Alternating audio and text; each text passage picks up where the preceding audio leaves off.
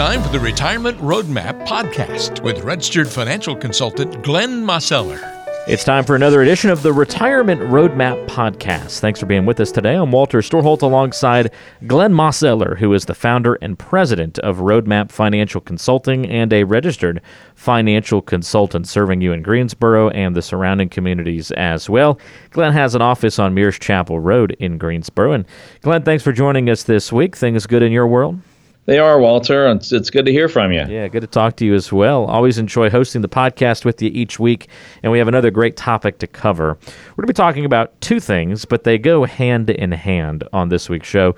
We're going to talk first about the different types of risk that savers for retirement end up facing, and this really doesn't even cover all the risks that are out there, but some of the key ones, and then how that plays into diversification, and what does diversification really mean. We'll uncover all of that on today's podcast. So let's first of all talk about those risks, Glenn, and I'll identify the type of risk that people need to be aware of, and you give us the skinny on these things.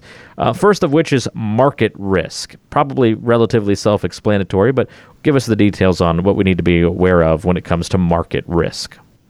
Well, Walter, I mean, again, when we're thinking about either being in retirement or getting ready to transition into retirement, we have to be thinking about how much market risk do we want to be taking.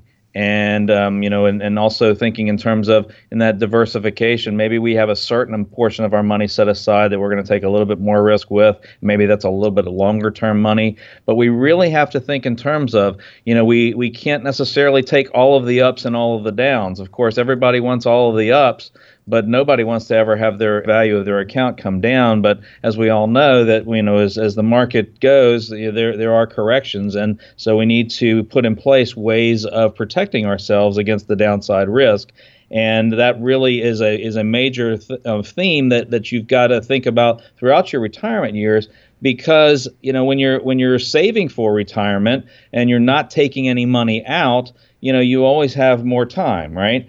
But, as you start thinking about taking money out, you might have a long retirement of, at 20 or 30 years. But at the same time, when you're taking money out and if values go down, then you start to deplete your resources much faster. And over time, that can really play a toll when you have multiple market corrections throughout that 20 or 30 year time frame. So the idea is that that market risk, we've got to make sure that we're kind of limiting that because we want to make sure that everything lasts. Yeah, I think it's a huge issue. Very many people overlook the particular market risk that they face, and it's always going to be a big one that impacts a lot of us, especially if you are in the market. It's going to really impact you.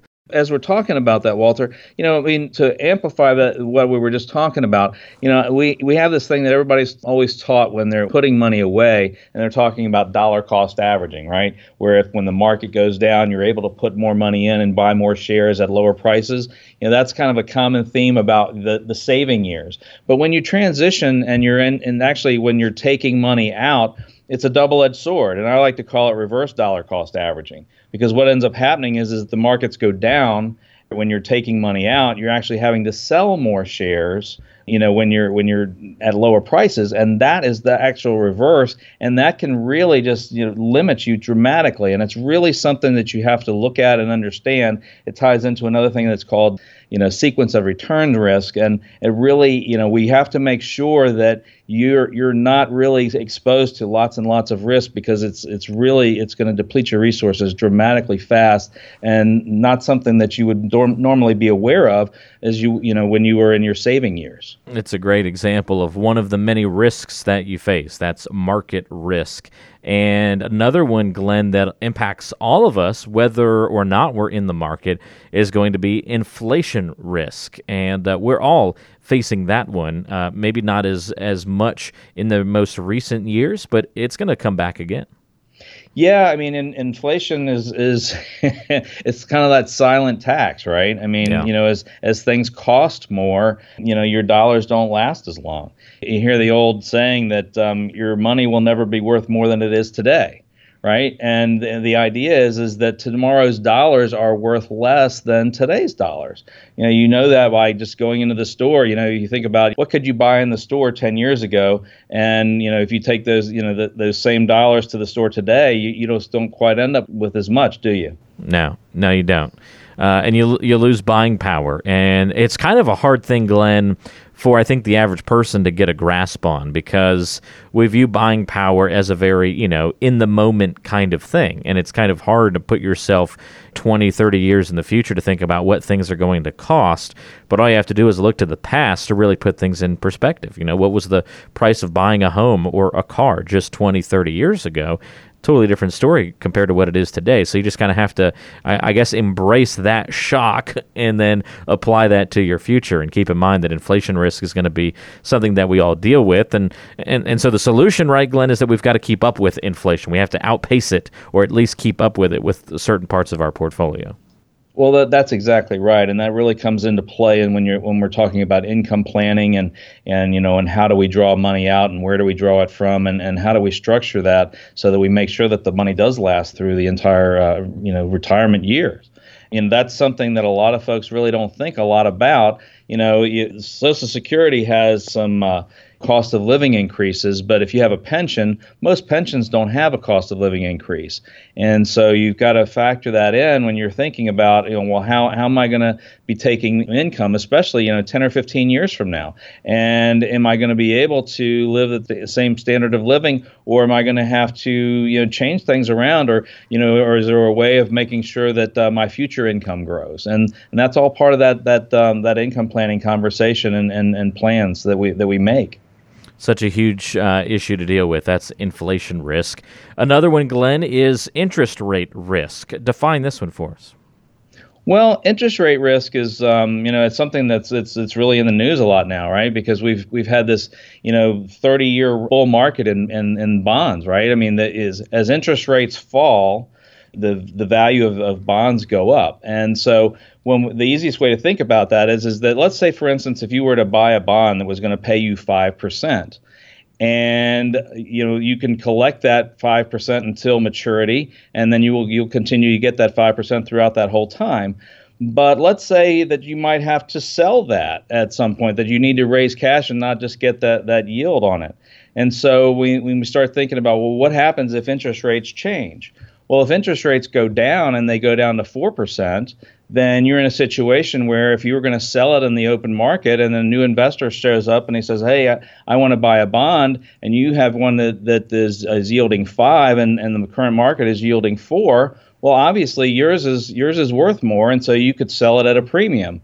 On the other side of that coin, though, is that if interest rates rise, then you were going to have to sell it at a discount in order to be in today's market, and you might actually take a loss on that bond if interest rates rise. So when we start looking at a rising interest rate environment that looks like may happen, and certainly there's a lot of prognosticators that are saying that we may well be in store for quite a rise in interest rates. Well, you have to really position yourself and think about, how am I going to deal with that in my retirement portfolio? So many different things that you've got to consider, especially when it comes to taking risk. There are many, many types that you are going to face as you approach and get into retirement. We're covering some of the top ones on today's show. You alluded to this one earlier, Glenn, and it's maybe the most important for a retiree or pre-retiree, and that's the longevity risk, which is always kind of funny to talk about because it's the danger of living too long, which sounds like a good thing, but something we've got to keep in mind. Well, obviously we want to live a long life, and particularly if we have our health, but we also want to make sure that our money lasts, right? And that's one of those tricky things. It's like, how do you know how long you're going to live, and how long how long is your spouse going to live? I mean, nobody really knows the answer to that. And so when we're thinking about how do we make sure that we're protected, we obviously need to, first thing we need to say, okay, well, what's a reasonable spending plan, or an income plan? And those two go hand in hand. And so in making sure that money lasts, we have to always think in terms of how long do we think we're going to live? And we want to overestimate that rather than underestimate that. It's always one of those things. My mother used to say, you'd rather make sure that you have it and not need it than need it and not have it. And that really comes into play when we're talking about longevity risk. And so we have to position ourselves in such a way that our money will last. And we have to take into account the fact that people are living longer and longer. And as technology and medicine improves, that's going to continue on. Yeah, it's so interesting to see, the different strategies and ways that you can combat longevity risk. There are a lot of plans and strategies that you can employ, but you have to find the right one for you. And we'll talk a little bit more about that through the podcast. And one more risk that we should cover here, Glenn, is tax rate risk. Tax is always going to be in the picture. Well, you're exactly right, Walter. And I mean, it's tax rate risk, legislative risk. How can things change? Tax law is not set in stone. I mean, it changes through time, and almost anybody you talk to will tell you that they're paying too much in taxes. I think almost everybody feels that way. The sad reality, though, is that when we look at historical tax rates, we're at pretty low rates in comparison to if you go back into the 50s and 60s, some of those the highest rates were up around 90%. And so when we're looking at today's tax rates, the top rate being, close to 40% and not really that many people being at that high rate, we have to think about, well, what happens in the future? If we've got money that is pre-tax money that we set aside in maybe a 401k or an IRA, and we have to take that out over time, we look at our balance and we go, oh, okay, we've got so much money in our account, but we also have to realize that a percentage of that money is not really yours, right? Because it has to go to Uncle Sam in the form of taxes and also to your state. So we have to think in terms, well, what if tax rates rise? And if tax rates rise, or maybe they change the threshold of how much income you have to have, before you go to the next tax bracket up, if those things start to shift, then suddenly you are in a place where, maybe your account doesn't have as much money that's yours as you thought. And so we have to be thinking about that in terms of our tax planning and what monies that we draw from first and which ones we try to delay. And, let that be part of our overall retirement and income plan.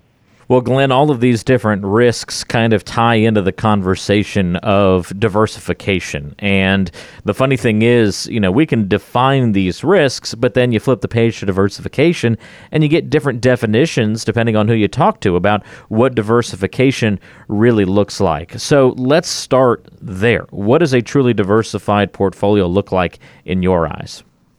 Well, the thing is, we have to think in terms of when we're in retirement or transitioning to, we need to think about diversification, not just in terms of our risk assets, but in what those asset classes might be. But we also have to think in terms of, the diversification of how our accounts are. Do we have some taxable accounts or tax deferred accounts? Are there any tax-free accounts? That's a form of diversification, as well as whether or not we have some money that has more liquidity and possibly has more upside potential versus some money that might be tied up for a longer period of time, but it's going to be your foundational money that's going to give you that income through time. So all of those things play into what diversification really means. And it's not exactly what you might have thought, because there's lots of ways to think about diversification. And just like we were talking about how you position your money during your savings years versus your retirement years, we have to think in terms of what diversification actually means when you're in your retirement years, because it's not really the same thing, that they are either, because retirement is one thing and saving is another. And so we really have to put everything into the proper context. And that's critically important. You really have to factor that in, and you need to make sure that you're on the same page as your advisor is as far as that goes, and you want to make sure that you all are able to have those good conversations and then revisit those conversations, because the market conditions change, your needs change, everything changes through time, so you have to always revisit and rethink and just make sure that what you're doing now makes sense for where you're going. Why do you think there's that disconnect out there where so many people think they're diversified, but they actually aren't when you start, digging into it? Well, I mean, what ends up happening is a lot of times, let's say, for instance, you look in somebody's portfolio and they might have individual stocks. They might have a whole lot of them, or maybe they've got a number of mutual funds. But a lot of times, if you've got a whole lot of stocks, in a way, you might just have the equivalent of one big mutual fund. And so, if you think in terms of that, and you have, if the markets, go into a correction, we all know what happens. I mean, it's like as the market starts to roll over, there's some companies that will perform better than others, but a lot of times, even if a company's doing well, the value of their underlying stock doesn't perform well because the market is having difficulties. And so you just because you own a lot of different things doesn't necessarily mean that you're diversified. They might be in the same asset class and they might be exposed to the same type of risk. And I like to think in terms of diversifying your risk versus just in terms of what is this invested in and what is that invested in. A whole lot of a variety of investments doesn't necessarily mean that you have proper diversification.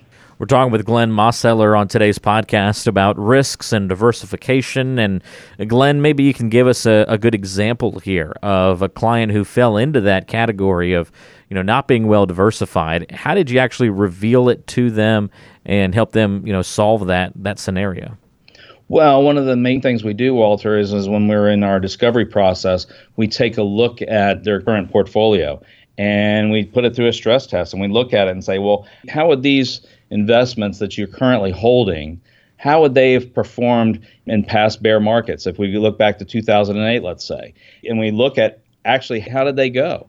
And you go through, their top holdings, and lo and behold, I had no idea I had that much risk. And so, that's really a key thing is to really do that analysis and take a look and see. And obviously, you also want to do some soul searching in terms of how much risk you really want to take on and what you're comfortable with, and then also match that against what is realistic for the amount of resources that you've saved. So if your risk tolerance is one thing, but maybe you're willing to take more risk and now you're in retirement, but if you take that much risk and if you have a loss, that might really get in the way of making sure that your money lasts. So we've got to really look at all that whole picture and say, hey, is my diversification proper in terms of my risk level? And do I have realistic goals in terms of how much risk I can really take?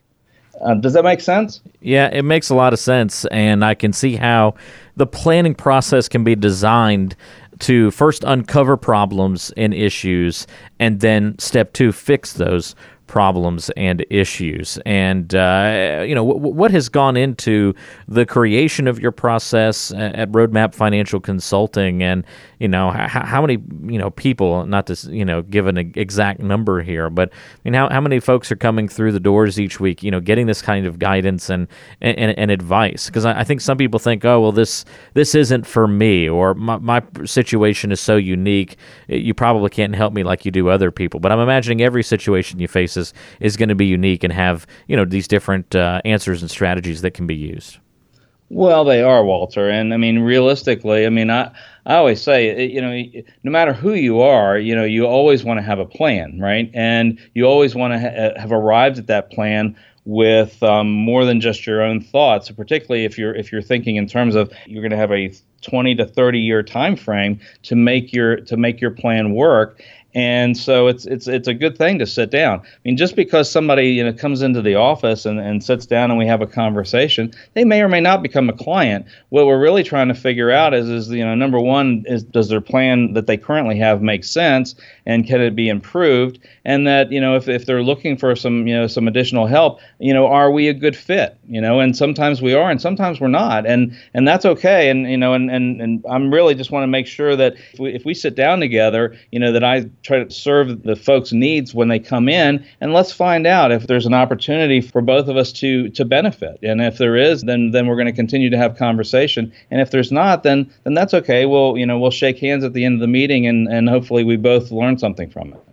Well, again, I'll give you the opportunity to get in touch with Glenn Mosseller if you found today's conversation particularly engaging here on the podcast, and you want to talk further with Glenn and delve into the specifics of maybe your own situation. You can do that by calling him at 336-291-3535. That's 336-291-3535. Or online, you can visit GreensboroRetirement.com. That's GreensboroRetirement.com, and Glenn can help you, online, and several tools and resources online that you can use, and you can schedule a time to meet there as well. GreensboroRetirement.com, or call 336-291-3535. Thanks so much for tuning into this week's podcast. This has been the Retirement Roadmap.